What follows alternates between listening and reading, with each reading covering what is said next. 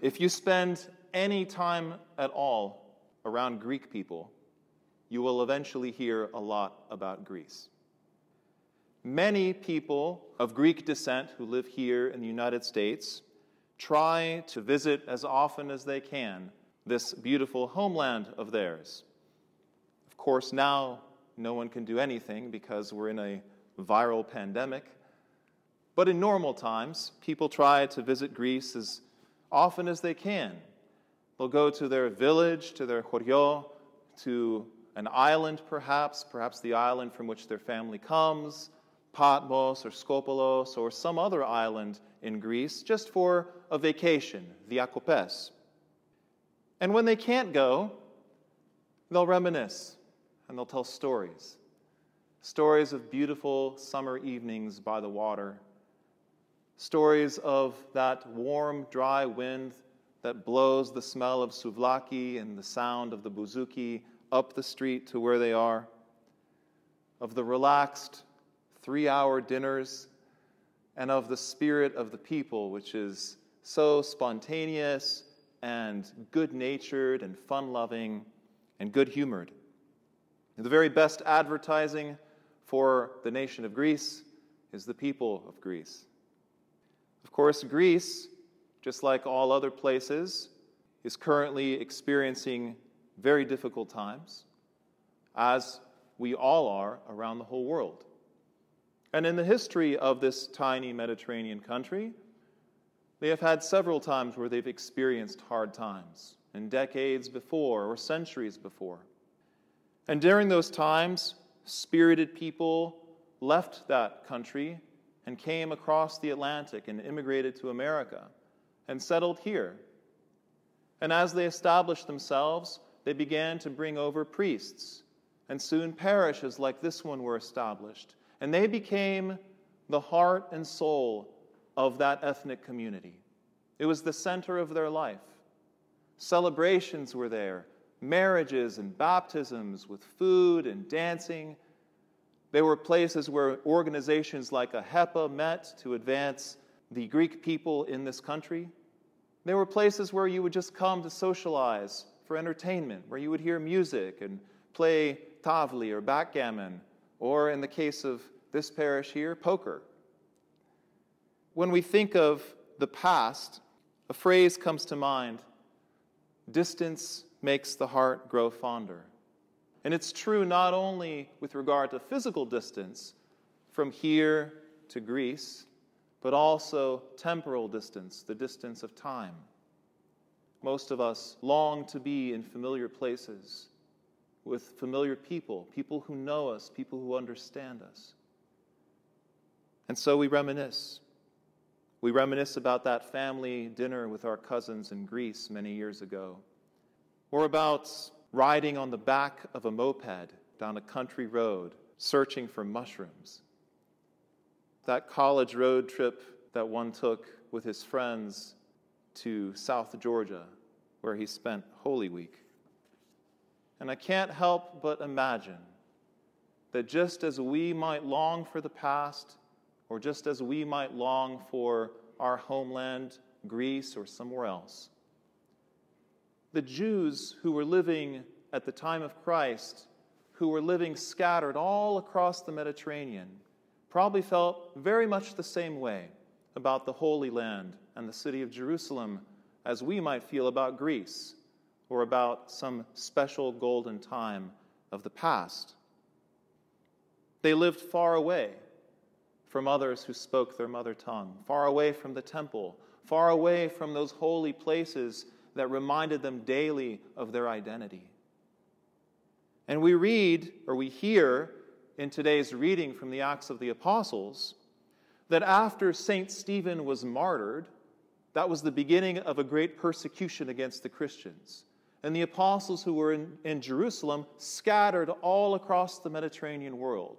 But this did not mean that the faith was quenched and silenced and stopped.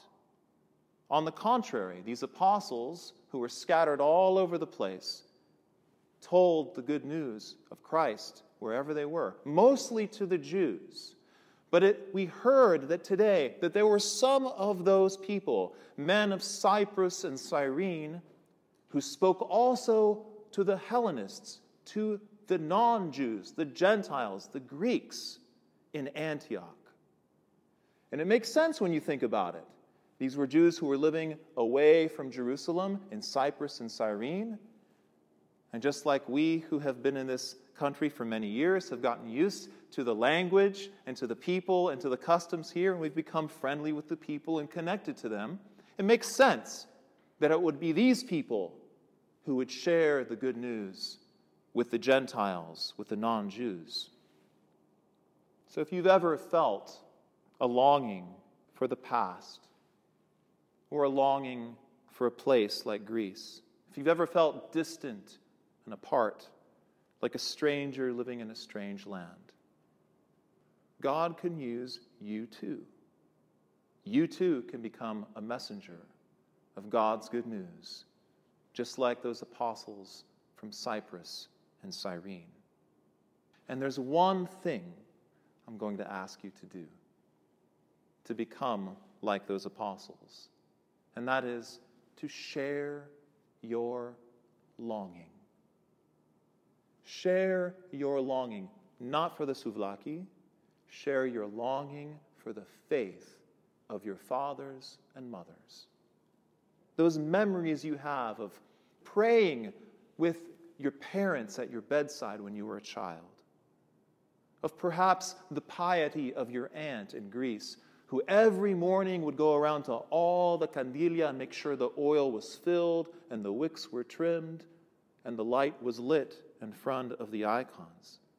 Of that time, perhaps, that you attended a wedding or a baptism in Greece or anywhere else.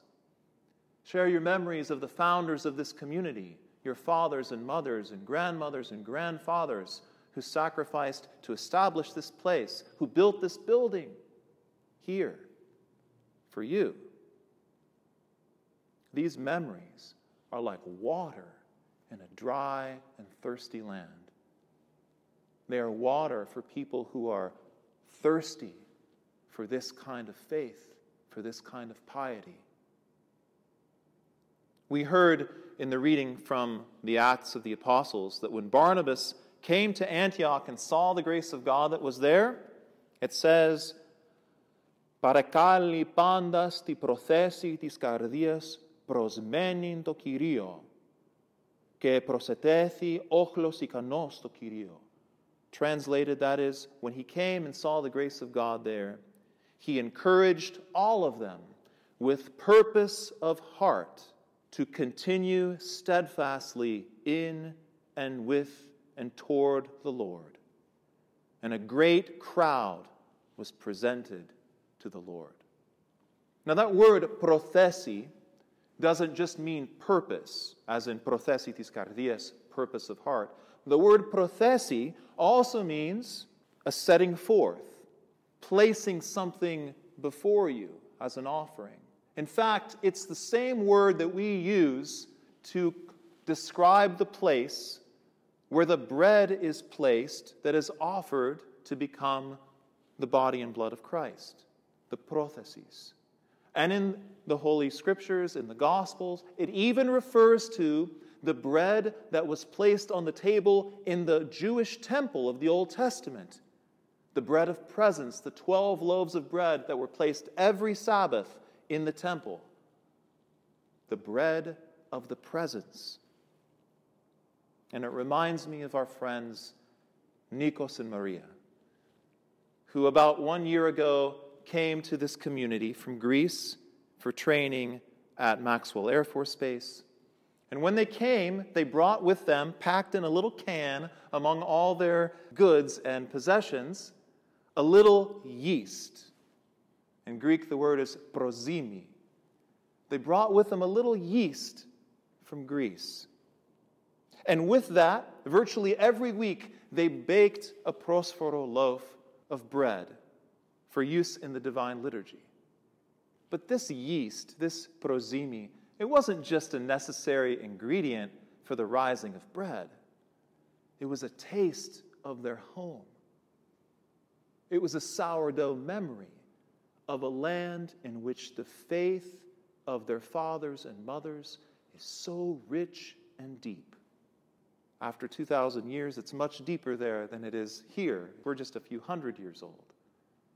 When Elder Ephraim of Vatopedi came to the United States with a copy of an icon from his monastery on Mount Athos, the Panagia Vimatarisa, which is now at our retreat center in South Carolina, he called it Zimi tis Panagias, leaven of the all-holy Virgin Mary.